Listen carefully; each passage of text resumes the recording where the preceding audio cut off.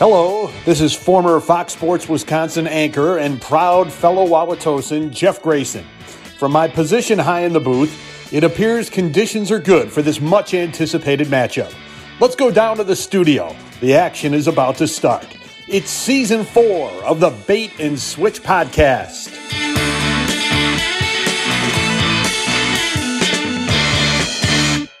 Welcome back to the Bait and Switch podcast.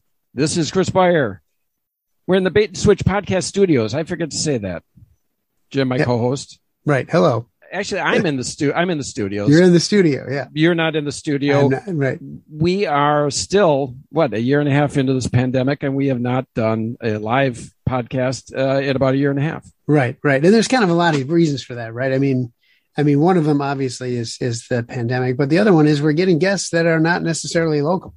So yeah, in the past, we always had to bring people into the studio.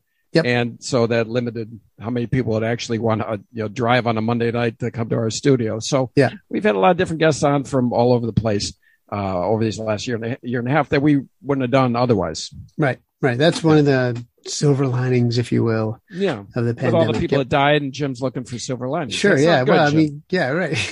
Get a look on the upside, man. Yeah. We got extra guests out of the whole thing, so this is great. Yeah. 5 million deaths worldwide, and you're looking for the bright side. Well, that's awful nice of you, Jim. Coincidentally, I think this is the first time that our guest shares a name with one of us. We have our guest on tonight is Ron Martin, and you're Jim Martin.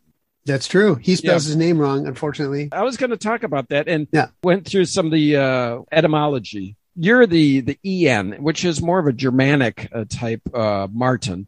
And then he's the IN, which is more French. Okay. And then lesser known, you see a YN, which is Swiss. Okay, interesting. Swiss, really? And AN, you don't see that much. That's Cherokee Indian. And then the least known one is MARTIAN. Really? Yeah. Martian. Martian. Yeah, Martian. Yeah, I want to say hi to our friends on Red Planet.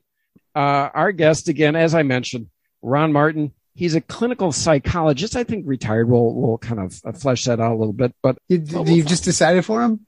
Well, we'll find out. I believe he's retired. Ron, you're retired now. Sorry. He also was involved in alcoholism counseling.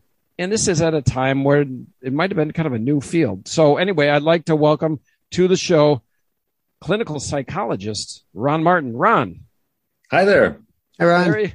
There he is. Thanks for coming on the show. Oh, glad to be here. Yeah. So clinical psychology. The first thing I think of, people of our generation, is Bob Newhart, right? Yeah. He got a Lucy, but that's me, Lucy.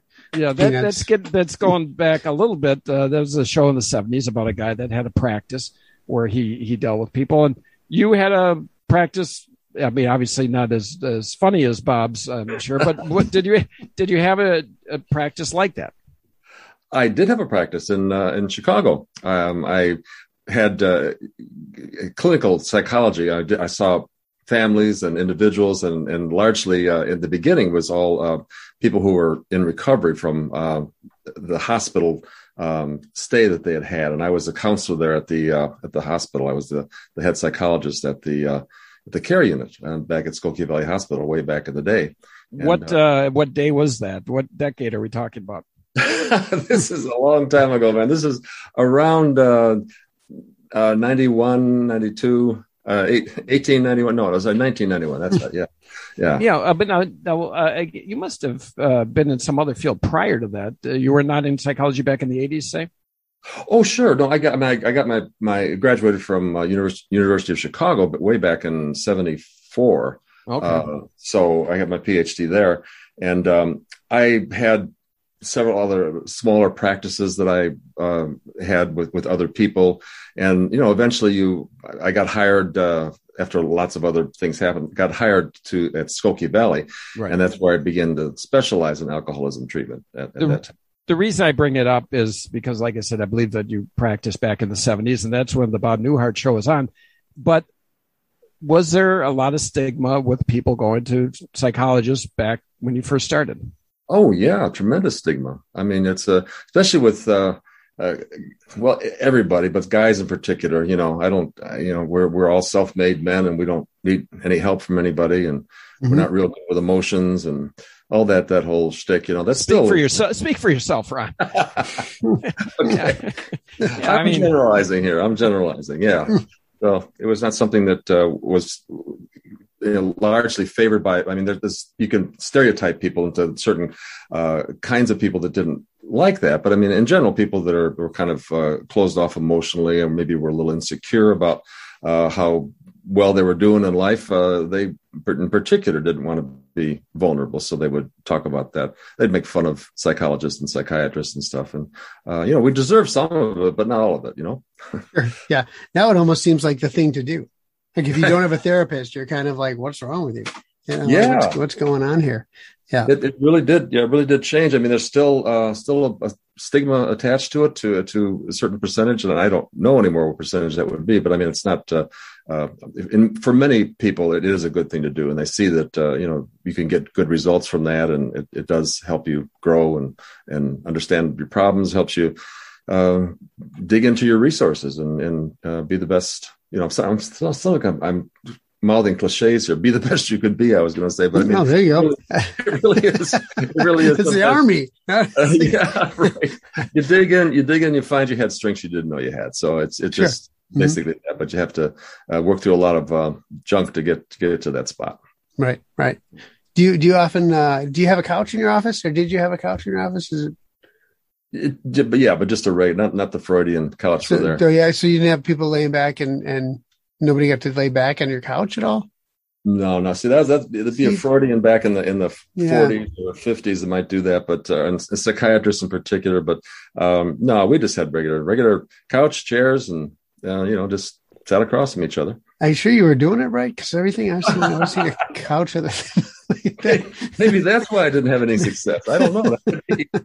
One thing I heard, and this might go against the couch idea here.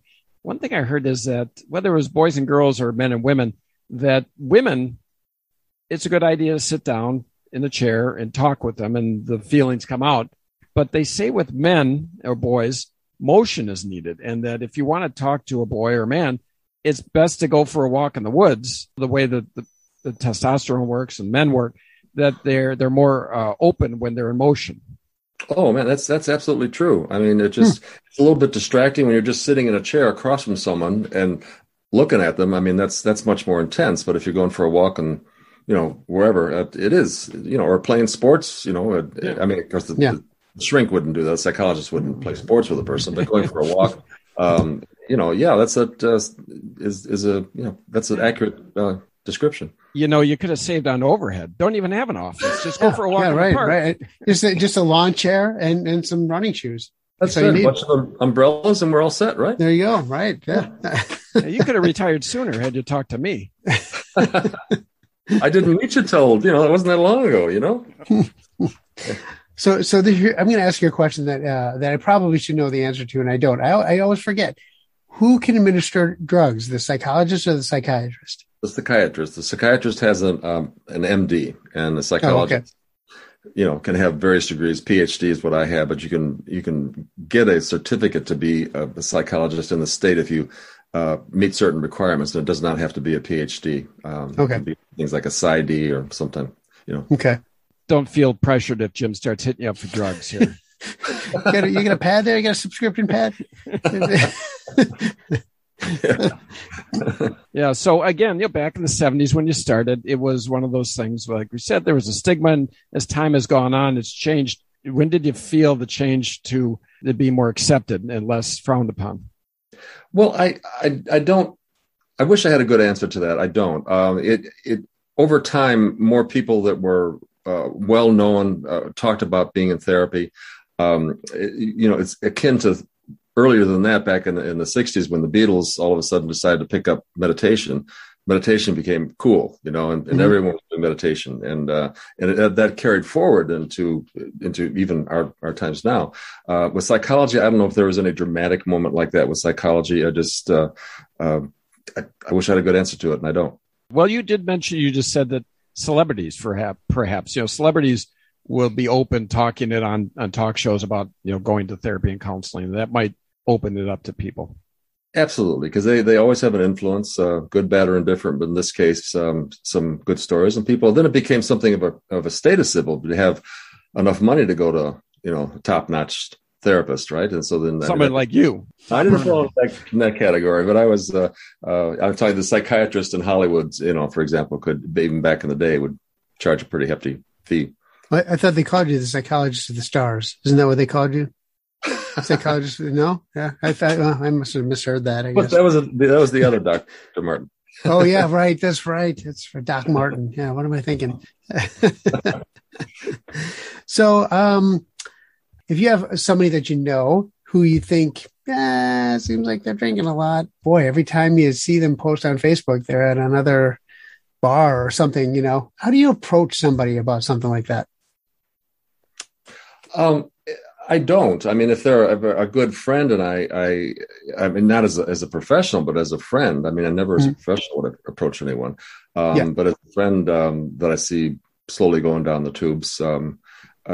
Well, you have a talk. I mean, we used to have things that we call interventions. I don't know. I guess that's pretty well known these days. But I mean, we take people that are going down a path of chemical dependence or alcohol dependence usually end up losing things. They're losing trust in their people and losing.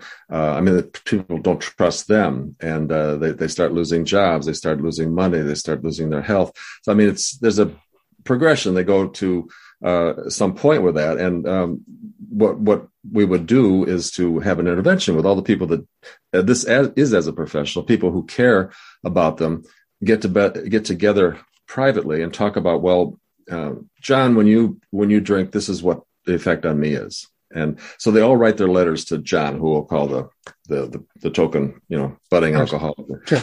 And then they bring John in unawares to some kind of gathering, and they're all sitting in chairs looking at John and say, we have something we want to share with you. So you would call it what we used to call raising bottom. If you go all the way to the bottom where you lose everything, all your family, your health, your money, that's all the way to the bottom. You try to raise the bottom so you don't have to go that far, by confronting, your drinking is affecting us in this way. It's affecting you.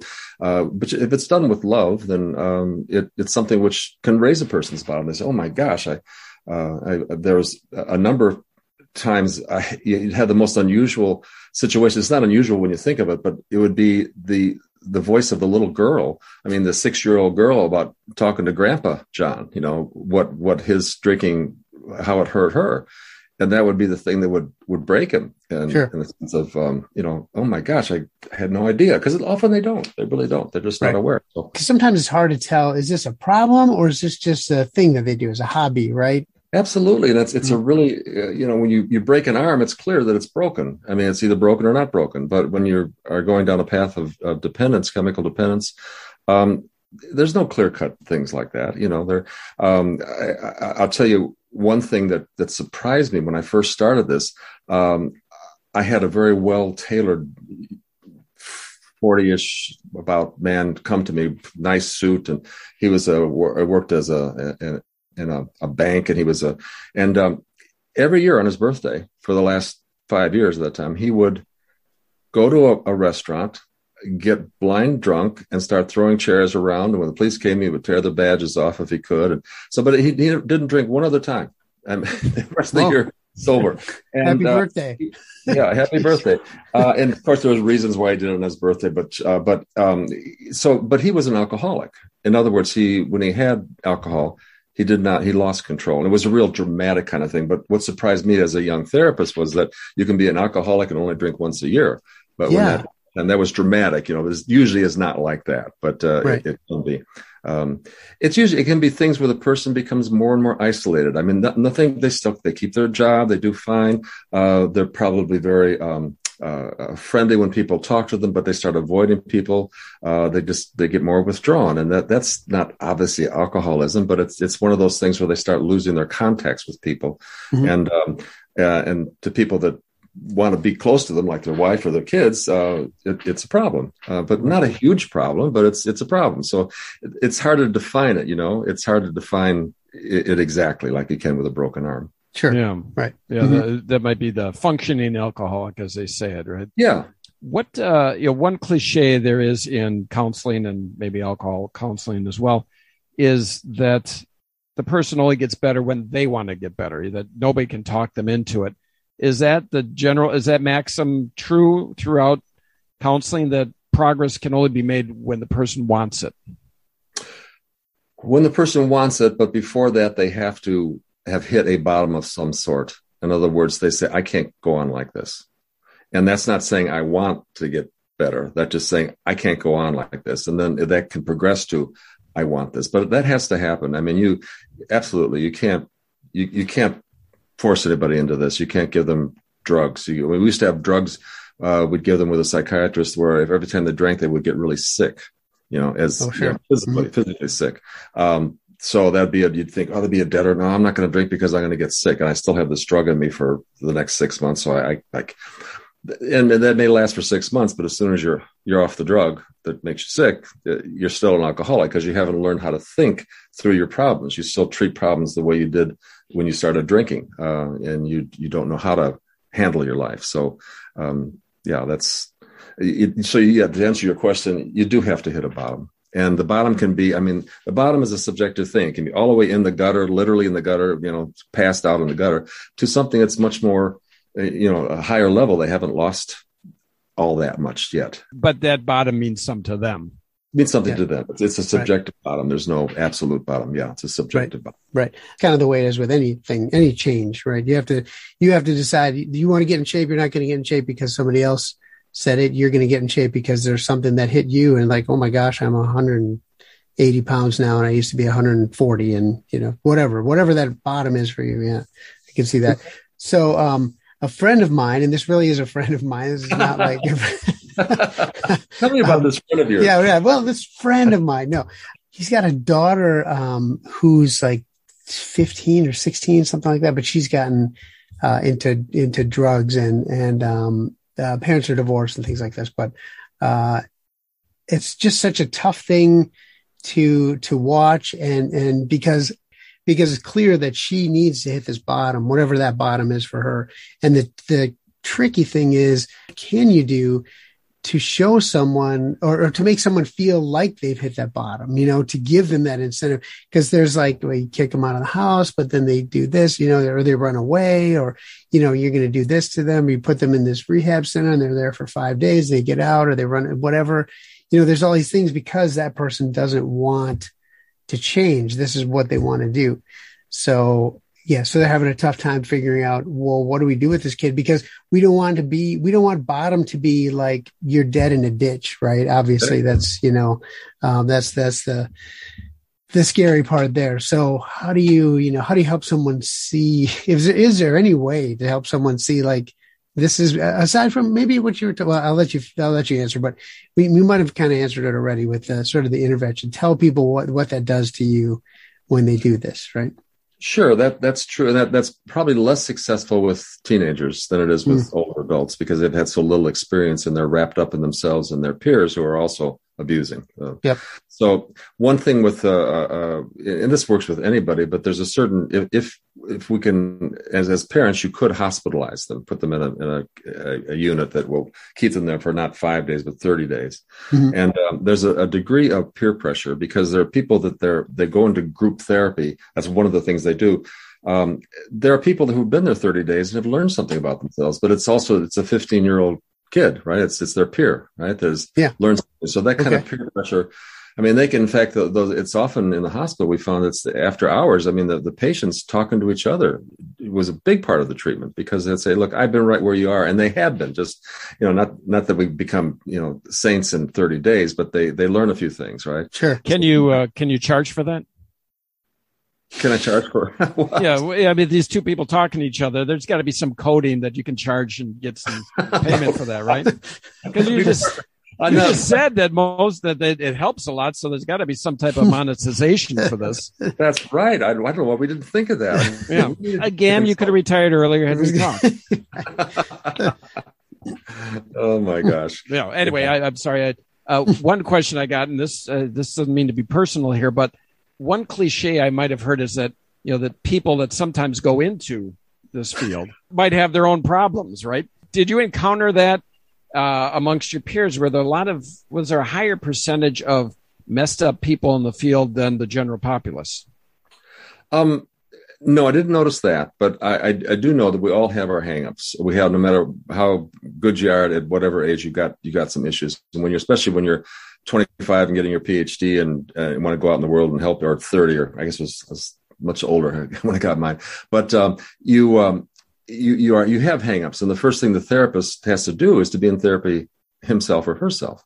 You have to be able to identify, what are my issues that I bring to the therapy when I see I have prejudices. I have certain things that irritate me.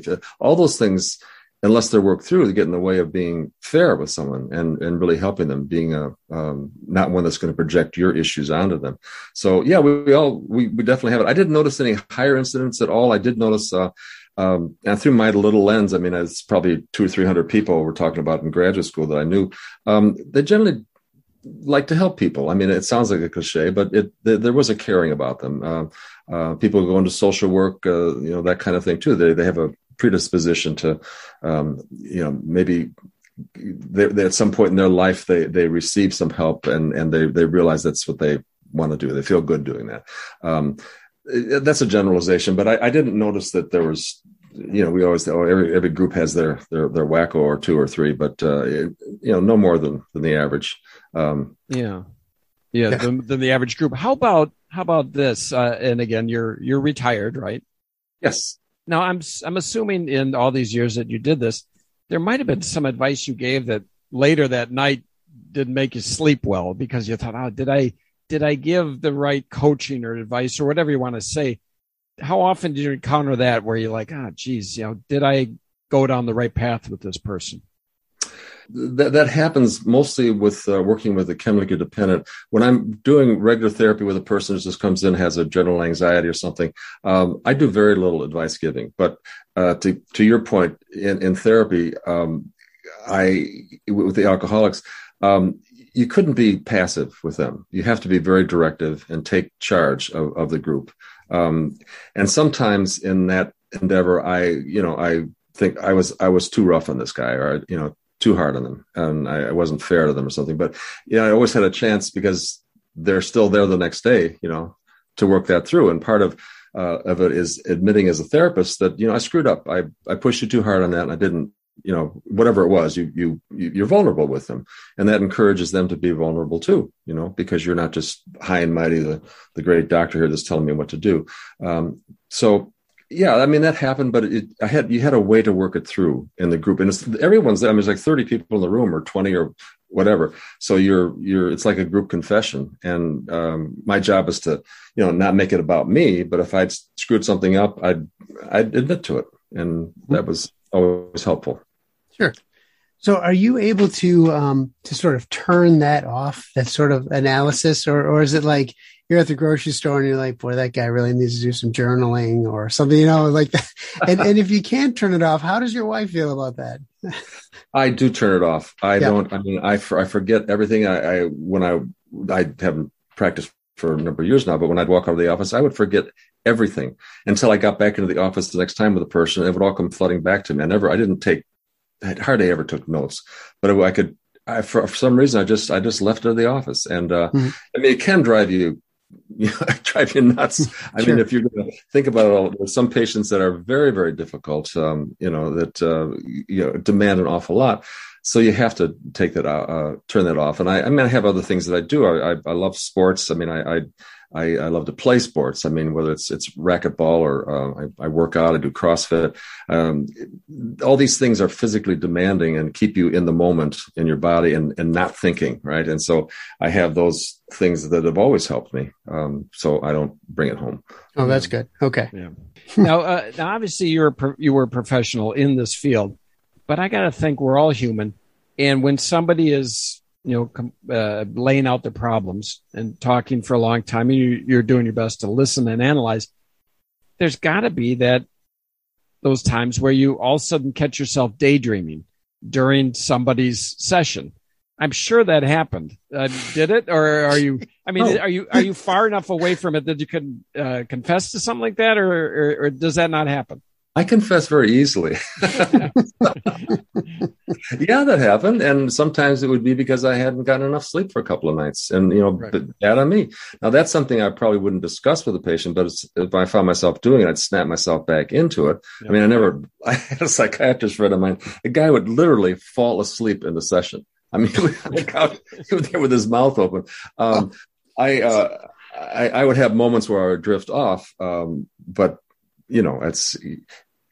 I did it, but it wasn't a common thing. Yeah, no, I mean, obviously, I was not trying to out you of anything like that, but I'm just, when I think of a job like a clinical psychologist, I think that's got to be one of the most difficult parts of that profession, to stay in the moment, to stay concentrated on the person. And not that you don't do it 95% of the time, but again, we're human. 5% of the time, every now and then, I'm sure you drift off. And you know what? When I think about that, I think also the surgeon, the guy he's working on here, right? How does he ever drift off, right? Right. He's got the open heart thing, and all of a sudden he starts thinking about how he's got to get the laundry done. Right. And I'm thinking, you know what? I bet you that happens. It happens all the time. Do you and psychiatrists have a little rivalry, like psychologists and psychiatrists? You kind of butt heads? I think not so much now in the practice. I mean, there's much more of a egalitarian kind of thing. Back in the day, the psychiatrists in general, and we're stereotyping, but they were kind of, they had more power. I mean, they're the MDs in the hospital, and we're the lowly, PhDs. So there was often that class, it was like a class distinction. Okay. And we were definitely not at the top of the class. We were we were a lower class. Did you have psychiatrist jokes like, three psychiatrists walk in a bar and Well, I'm thinking that the softball games are a little intense. Yes, right, exactly. I think that's we always got a good working relationship with them, though. I mean, even back in the day, they were. It all depends on the people. There's some people that they take all their arrogance that they have in their life. They're going to go to medical school or to be a psychologist to lord it over people, and they're just that you can always have that, right? Sure. And then you get these degrees after your name, and you get the status in a community, and all of a sudden you begin to think you're a little bit godlike, and I mean it's just a natural kind of thing. And, we always avoided guys like that because as we could, we work with who we wanted to work with. And, sure. it's just part of the deal. I kind of know what you're talking about because I have some of these problems with my podcast partner here, Jim. And so maybe we need some type of online counseling session here with you because, it's not my fault. I'm better. I mean, it's not my fault. With that, I want to thank our guest tonight, Ron Martin, clinical psychologist and alcoholism counselor. In the past, he's got I know he's a big golfer here now and a little bit of a day trader, and so that's what keeps him going these days. But he had a long career in those fields, and we thought it'd be interesting to have him on tonight to talk about those fields. Well, Ron, thanks again for stopping on the show. Thank you so much. I had a good time, you guys. Yeah, thanks, Ron. Really appreciate it. It's nice to meet you. Thanks again, Ron. Yep, thanks, you. Ron. Okay, yeah, thanks. Join us next time on the Bait and Switch podcast as we take another look behind the scenes, this time from Season 2, Episodes 1 through 10. You've made it to the end of yet another Bait and Switch podcast. Spread the word.